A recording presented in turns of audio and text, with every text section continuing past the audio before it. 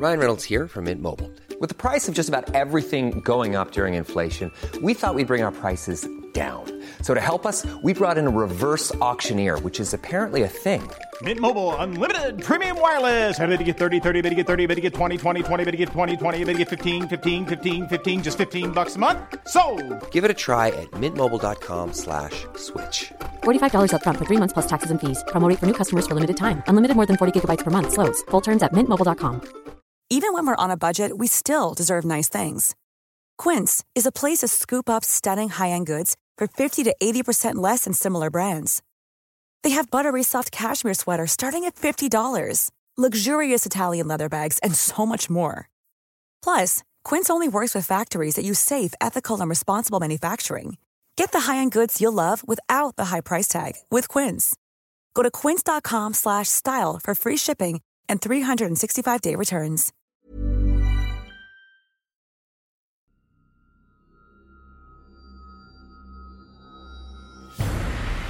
When I was a kid, my dad was a cop, and we spent 5 seasons of Loose Units, the podcast, talking through his cases, but the unexplained and the paranormal kept rearing their heads. So this season, we're going to take a look at hauntings, ghost stories, and the crimes behind them, because the story doesn't end when the killing is done.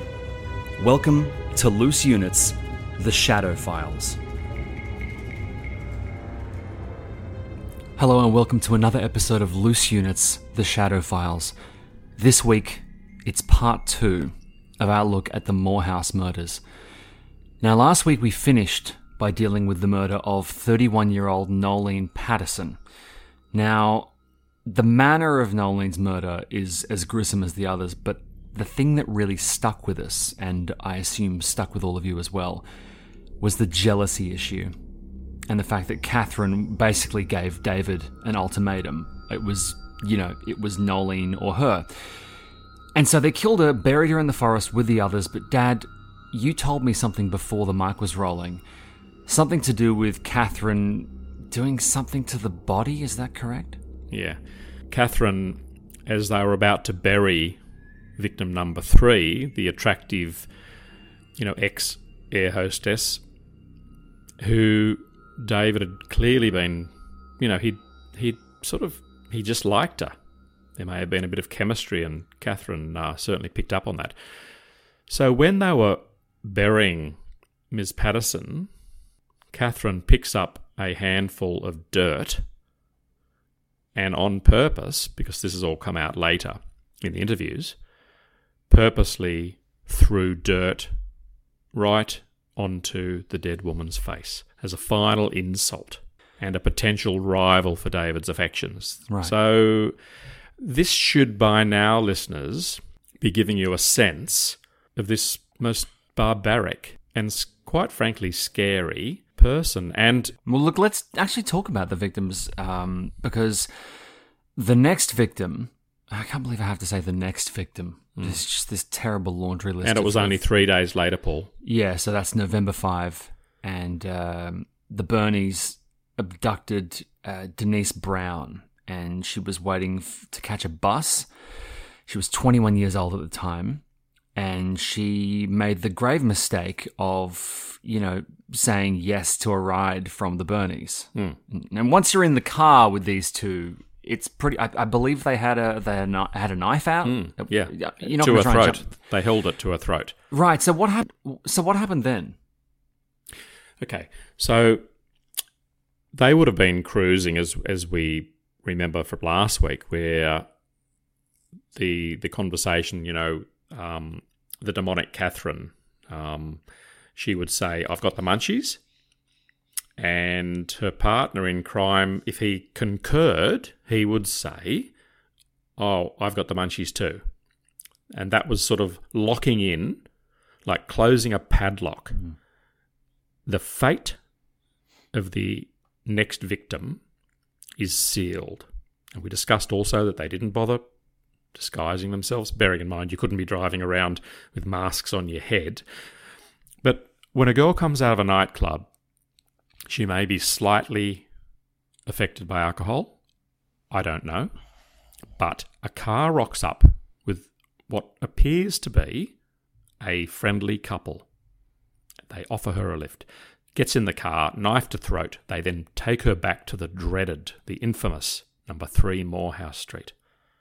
They get her inside, and you can only imagine, because it's night time, the girl has been told, we're hypothesising here, but it just makes immense sense, that in the motor vehicle they would be saying to her, if you make a noise, we're going to kill you.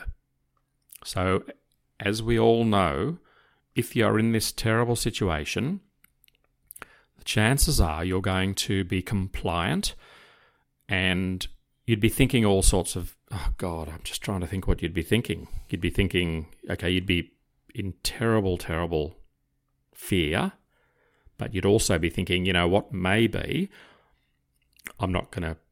In fact, I don't even think you'd be thinking about being killed. I think there's a sense of the unknown. You know things are bad. There's a knife. They're holding it to your throat.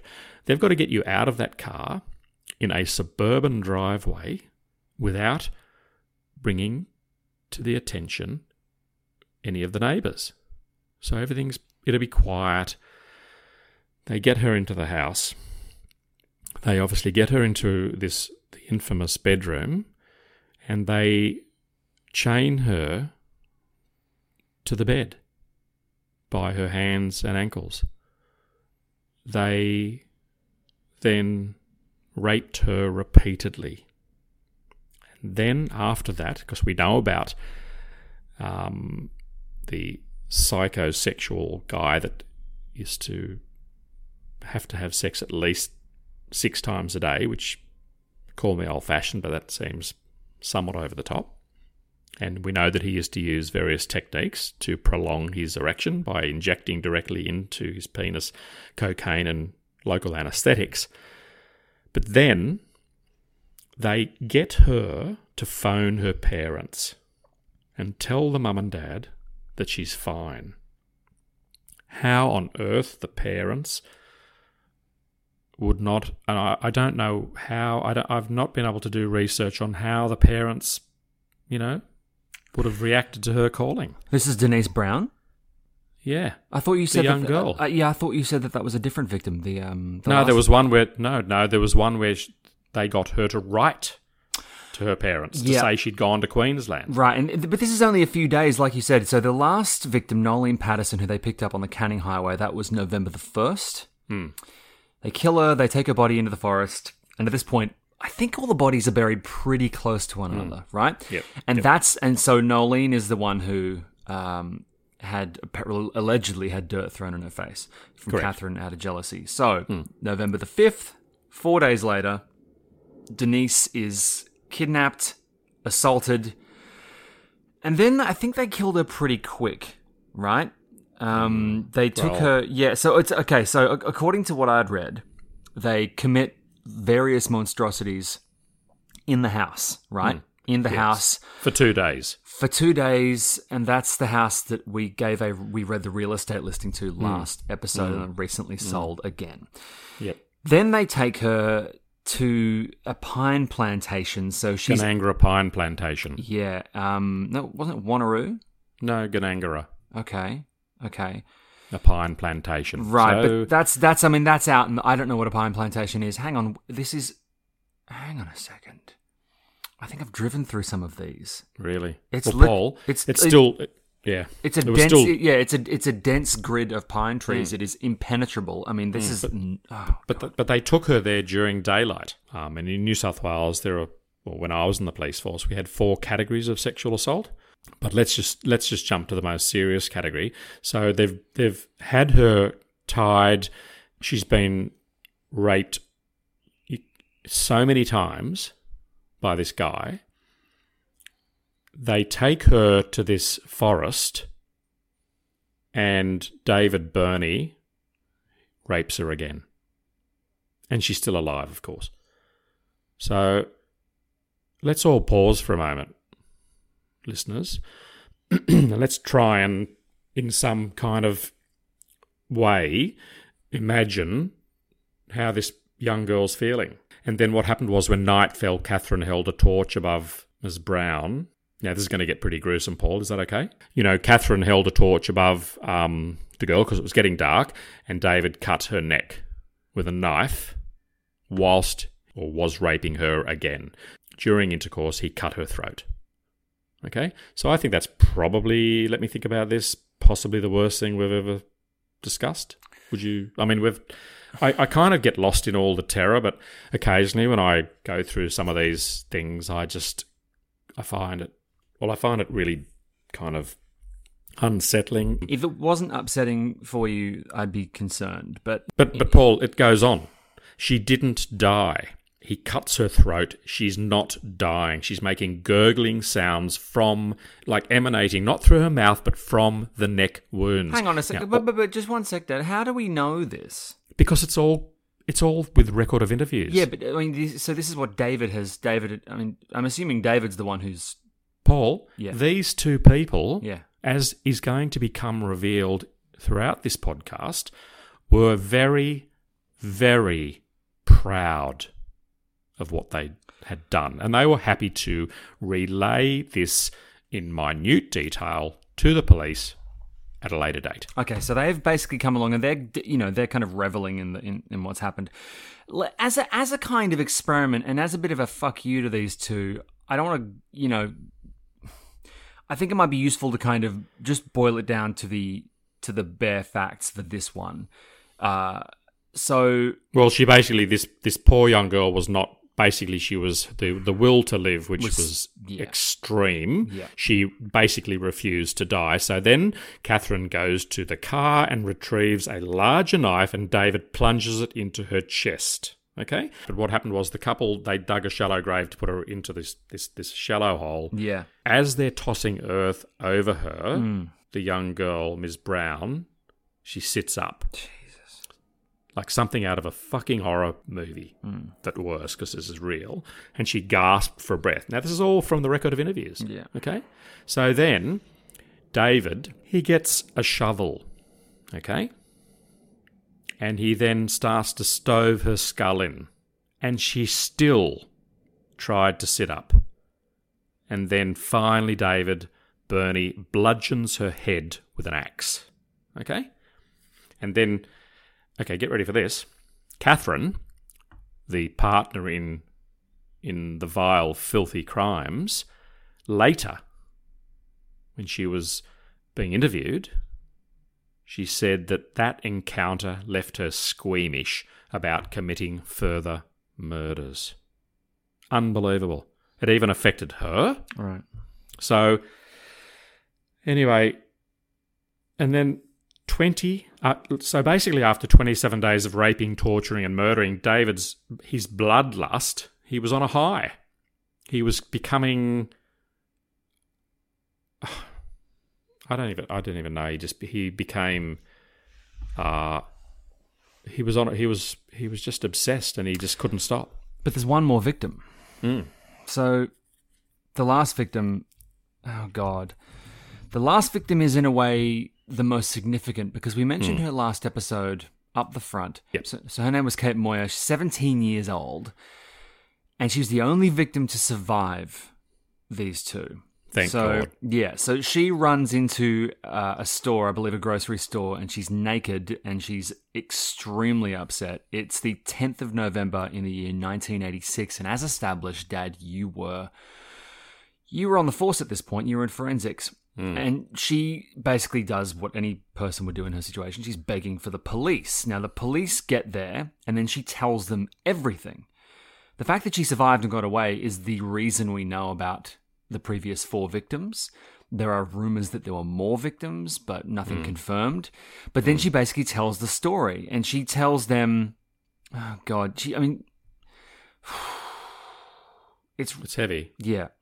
She was...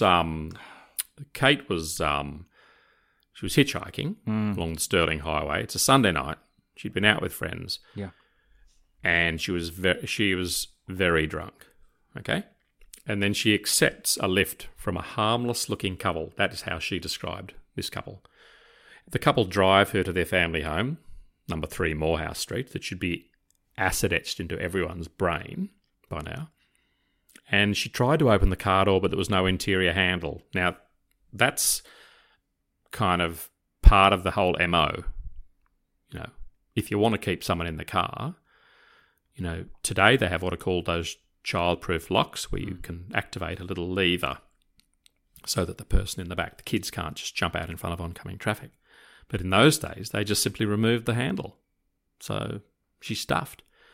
And then David, he's wearing Ugg boots. He pulls a butcher's knife out of the Ugg boot and he holds it to her throat. And, okay, she says to David, and this is a quotation from the record of interview, she says to David, "Are you going to rape me or kill me?" And David replies, "We'll only rape you if you're good." Okay? I mean, Kate, who was 17 at the time, it's possible she's victim number 5, potentially. Well, she is the 5th that we know of. But you're saying that, you know, if that she could have been victim 5 of more, right? Correct. But also, it's possible that very, very interesting thing that she says to David, "Are you going to rape or kill me?" almost shows, one wonders whether it shows that the public were becoming somewhat aware that there was possibly, serial killers in that vicinity, because they were working very, very closely to where they lived. The first murder was Mary Nielsen. That was back on October the 6th. So this is, it's almost a month later. I think it is.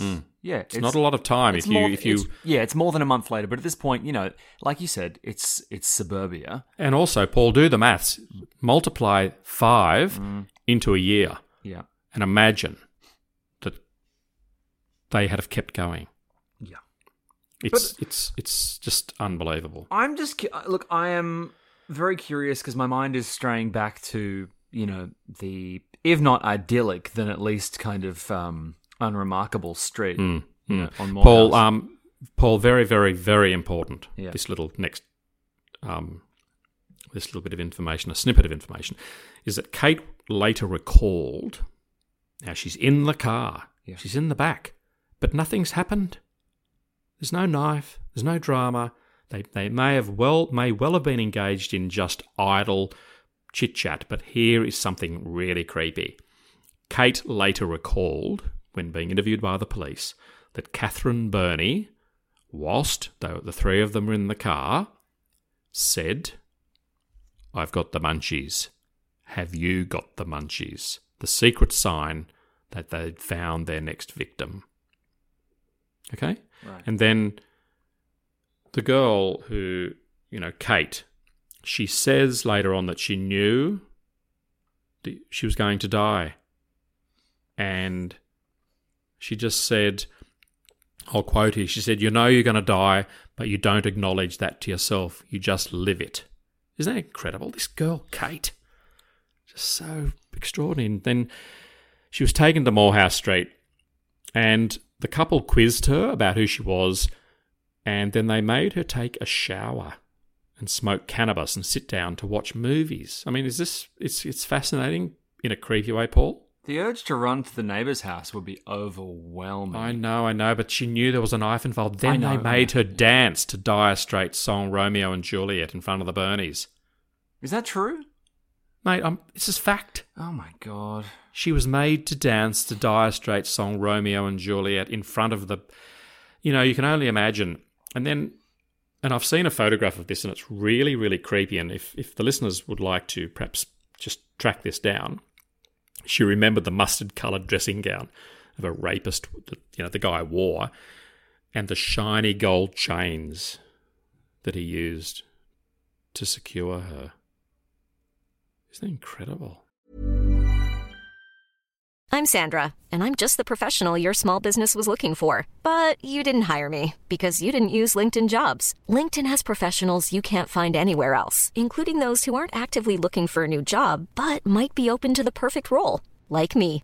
In a given month, over 70% of LinkedIn users don't visit other leading job sites. So if you're not looking on LinkedIn, you'll miss out on great candidates like Sandra. Start hiring professionals like a professional. Post your free job on linkedin.com/people today. Quality sleep is essential. That's why the Sleep Number Smart Bed is designed for your ever-evolving sleep needs. Need a bed that's firmer or softer on either side? Helps you sleep at a comfortable temperature? Sleep Number Smart Beds let you individualize your comfort, so you sleep better together. J.D. Power ranks Sleep Number number 1 in customer satisfaction with mattresses purchased in-store. And now, save 50% on the Sleep Number Limited Edition Smart Bed for a limited time. For J.D. Power 2023 award information, visit jdpower.com/awards. Only at a Sleep Number store or sleepnumber.com. Hey, Dave. Yeah, Randy. Since we founded Bombas, we've always said our socks, underwear, and T-shirts are super soft. Any new ideas? Maybe sublimely soft. Or disgustingly cozy. Wait, what? I got it. Bombas. Absurdly comfortable essentials for yourself and for those facing homelessness. Because one purchased equals one donated. Wow, did we just write an ad? Yes. Bombas. Big comfort for everyone. Go to bombas.com/ACAST and use code ACAST for 20% off your first purchase. And she says that in her opinion at the time, she had a 200% chance of dying and a 5% chance of getting away. She said that in a 2017 interview. So now, 2017, Paul. That's not that long ago. No, listen. Yep. So one of the things that police look for in these circumstances when they're trying to kind of build a pattern, and establish, connect people to other crimes, and we discovered this with the family murders. They're looking for things that the cases have in common, and in this case, one of the things that you've dragged us back to a few times is them having the victim contact their parents to assure them everything's okay. Now, that happened. So Kate was forced to call her parents. This is the morning after she was caught, I believe. She's forced to call her parents and, make up some kind of bullshit story about her having spent the night at a friend's house and that she's fine. And then there's this crucial moment that I really want to talk about, and that's that Catherine basically leaves to check the door. I think someone was at the door, right? So Catherine's taken Kate to make the phone call, and then she goes to make sure the door is locked before she comes back in and kind of ties Kate up for more horror. But she leaves Kate unfastened for a second, so Kate gets out a window. At this point, like you said, she's naked, and she just bolts. Now, I'd be really, really interested to see how far from the house on Morehouse Street, how far this general store that she ran into was. I mean, did she run blocks and blocks and blocks? It was around the corner. Look, that's freaky. She'd be under a lot of pressure. Yeah. Remember, Paul, and I don't like... I just think it's really important to... Prior to that happening, she'd been raped just after midnight, but Catherine Burney, again, sat in a chair watching the rape and taking notes. God knows what she wrote down. Maybe that's one of those things we'll never get to know. But during the night, she was given pen and paper and made to write goodbye letters to her loved ones. Not letters about, I'm going away. These are letters to... Look, they can only mean one thing. Yeah. And then she was made to shower again. They moved her to the master bedroom where she was raped again. Now, David Burney had handcuffed her foot to his, okay? And then gave her sleeping pills. So he slept next to her. She's handcuffed to him. And when she was given sleeping pills and told to go to sleep, Kate, the 17-year-old amazing person, she hid the pills under her tongue. And later on, hid them in the mattress. I was going to ask how she would be lucid enough to grasp that sort of opportunity the next morning. Look, she knew that she only had one chance to survive. Yeah. And she figured out that if she went to sleep, she was fucked. And we know from previous victims that they gave them sleeping pills whilst they were asleep. Well, we know what they did to them. Yeah. And she... God... And, the next morning, the Burneys made her call her parents to say that she'd been really drunk. Yeah, like I said, yeah. And then she realised that things were not good. And David Burney, he went to work that morning. He was a He was a reliable employee who was held in high esteem by his colleagues. I was going to ask why he wasn't there.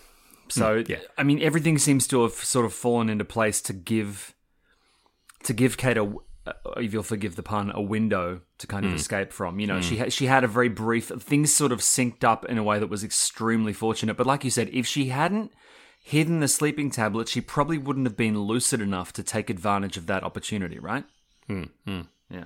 I've actually got a plan here, Paul, of the house. Oh shit. God. Okay. I've got an actual plan. It's so fascinating. So, Catherine Burney, there was a knock on the door, and the girl, oh God, she was so clever. She'd used her lipstick and she'd written her phone number on a piece of paper. And the chains were just for a very short period of time unshackled. The door rings. Catherine Burney goes to answer it. The teenager, she breaks the lock on one of the bedroom windows and pushes it open. I've got a photograph here of the actual bedroom and the bed and everything. It's fucking creepy. And she fell out of the window onto the driveway. She ran to the nearest house. She tried 3 houses and no one was home. And she was just wearing black leggings and a singlet. And there she found this shop with a man standing outside. Hysterical. Hang on. I was told she was naked.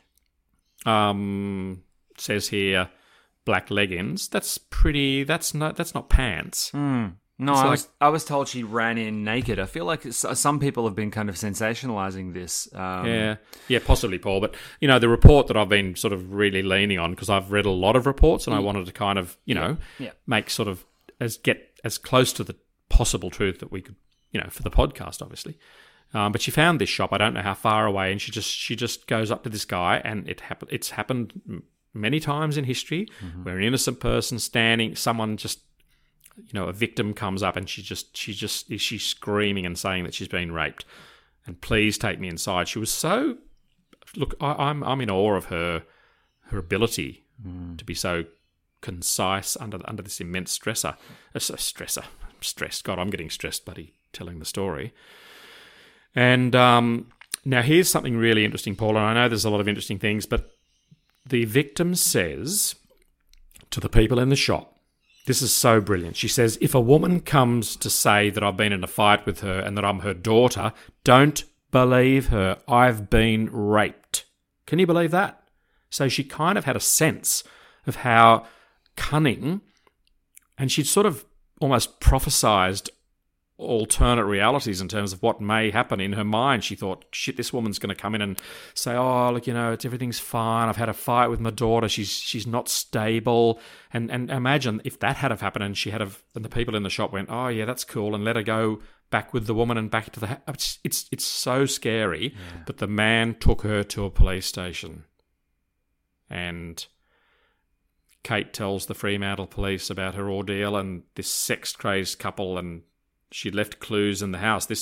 Kate actually left clues in the house, and she describes David as having an abnormally long hooked nose, and Catherine as a short woman with a permanent frown and high cheekbones. And then the police officers rock up to 3 Morehouse Street that morning, Monday morning, and there's no one home. Catherine had gone out searching for the latest victim. But they arrested Catherine. Yep. And they get her back to the police station, and Catherine's sort of shitting herself. She's worried about what David's going to say, because David's at work. He's oblivious. He doesn't know that she's been caught, and that and as far as he's concerned, the girl's shackled to the bed for when he gets home, so he can continue on with his behaviour. But Catherine's being interviewed, and Catherine basically says to the police, look, we picked up this girl, I agree to that. And she was, we all got stoned, we partied, we had sex, and it was all consensual. And that's kind of, what she said to the police. Yep. And then the interview sort of went on for quite a while. And then the police go to the spare parts shop, and they arrest him. They take him back, and they're obviously questioning them in different rooms, of course. Mm-hmm. And the interview is going on and on and on, and they actually had homicide detectives, because they were starting to investigate, the 4 women from the prior victims. Yeah. And this is kind of interesting, and this is a quote from one of the detectives, okay? So I think it's fair to say what he said. And famously, this detective says to David Burney, "It's getting dark. Why don't you just show me where the bodies are so we can dig them up?" And to the detective's surprise, David Burney replies, "Okay, there were 4 of them." Now, I don't know how accurate that is insofar as I believe that it's accurate, but we don't know, because we weren't there, as to whether any threats or inducements were held out to the murderous couple. Mm-hmm. You know what I'm saying, Paul? Mm-hmm. Because policing back then, hopefully, was very different to how it is now. Yep. So our listeners can imagine what may or may not have happened to elicit that response or that admission. And, of course, what the police, once they get an admission, they then go into the other room and they say to Catherine that David's confessed. And then she then hopefully will break her silence, which invariably she did. And then on the Monday night, they take them out to the grave sites. And that's when they start digging up the bodies. And this is very, very pertinent to show our listeners what type of person Catherine Burney was and potentially is, because she's still alive and still in custody. She went up to one of the... Now, she's in custody, of course, but she would have come very close to one of the graves, and she spat on the grave with utter... Now, what does that show you, Paul? She wasn't well, that's for sure. I think that's being very, very kind to her. Yeah. So that's just... imagine being the police there on that night. Now, I have been, as you know, and you and the listeners know, that I was involved in some, remember the Mr. Asia case where it was midnight, and I was the guy. I was the guy digging up the headless body while we had a guy in custody from Long Bay Jail, cuffed to detectives, and he told me where to dig. So I've been there in that situation. The bodies that I've exhumed over the years, at murder sites, have all been pretty rat shit in terms of, decomposition. Yeah. These 4 victims had not really decomposed. Okay? Right. And it would have been... And then, of course, exhuming the bodies at the time, the forensic investigators... would have been painstakingly, sort of like an archaeologist, being very, very delicate and also very sensitive and also very compassionate to the victims. And then to have these terrible, terrible wounds revealed, like the axe wounds to the head, etc., the cut throat, the knives being driven into the chest cavities, and it's just, God, it's so bad. And... ultimately, they were tried for 4 counts of murder. And David Burney, when he was in his 50s, a few years later, the couple were sort of writing a lot of letters to each other.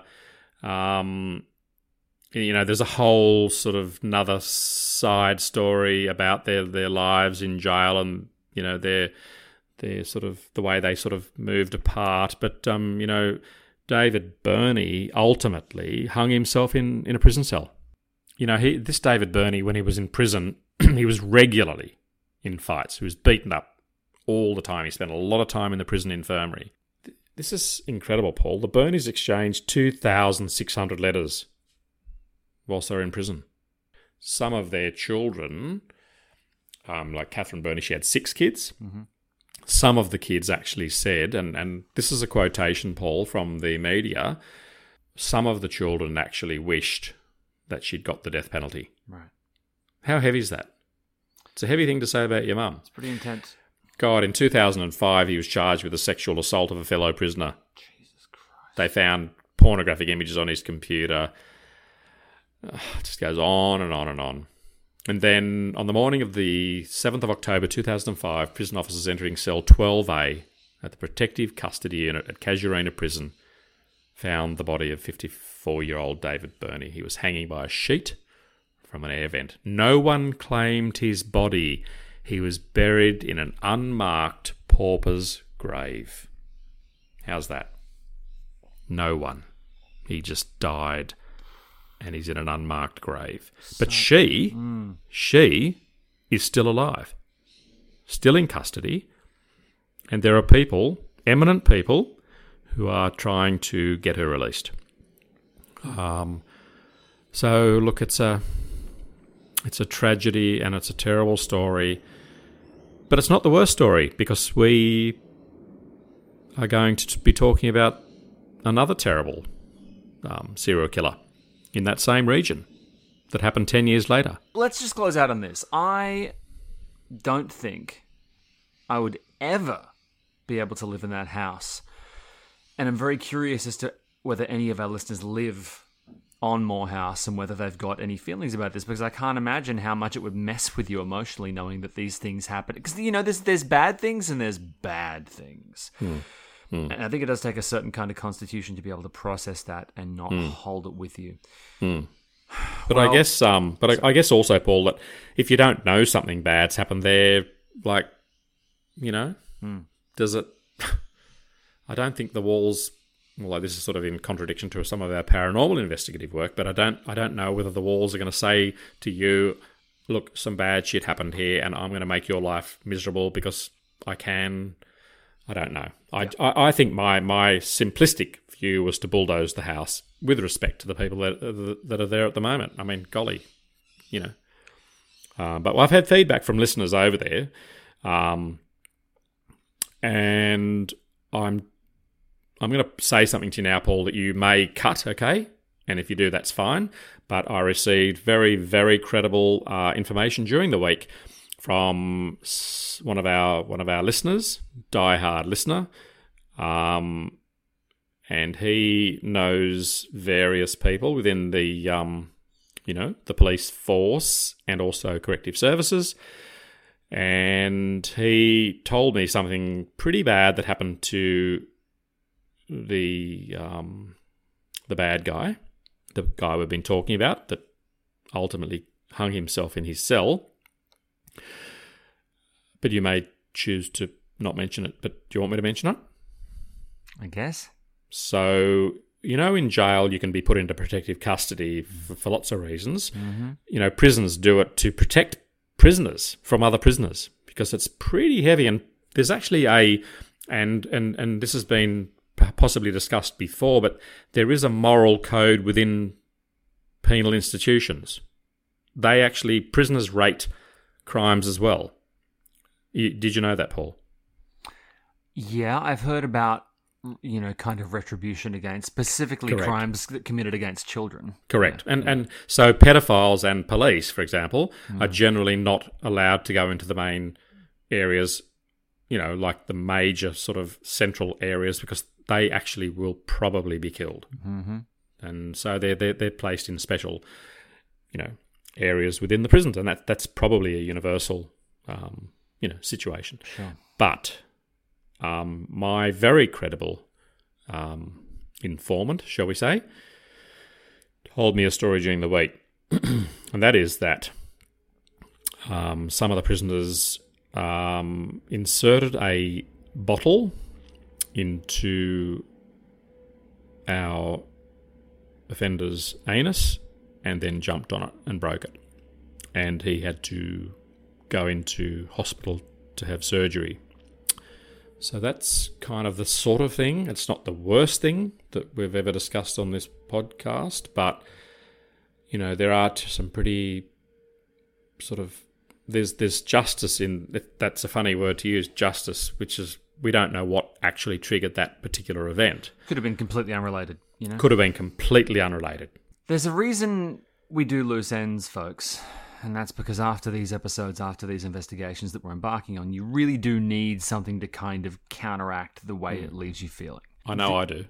Yeah, so this week on Loose Ends, we've got something kind of very specific and strange for you, so make sure you tune in for that. Really, I hope everyone's doing okay after this episode of Loose Units, The Shadow Files. Next week, we will be looking at yet another location at which terrible things happened in Australia. What's interesting about this, Dad, is that people can go to these places. You can listen to the episode and go to the place, and you can test our theory that there is... I believe there is nothing inherently evil about geography. It is people. You know, it's not the cell in which the monster resides that is bad. It's the monster in the cell, right? Yeah. Geography is blameless. Having said that, there are absolutely places where I would never want to go and have a kip. Thank you so much for listening to another episode of this show. We really do appreciate it. We really do. We hope you have a good week. And we will see you very soon for more Loose Units. Bye, everyone. Cheerio.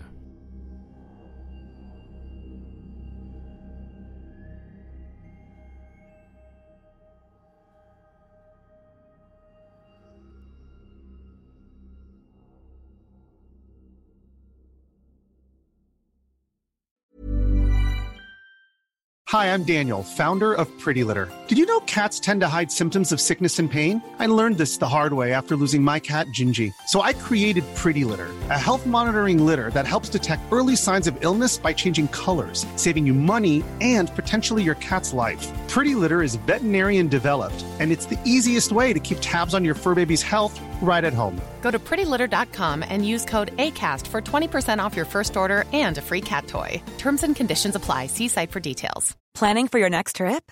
Elevate your travel style with Quince. Quince has all the jet-setting essentials you'll want for your next getaway, like European linen, premium luggage options, buttery soft Italian leather bags, and so much more. And is all priced at 50 to 80% less than similar brands. Plus, Quince only works with factories that use safe and ethical manufacturing practices. Pack your bags with high-quality essentials you'll be wearing for vacations to come with Quince. Go to quince.com/pack for free shipping and 365-day returns. Even when we're on a budget, we still deserve nice things.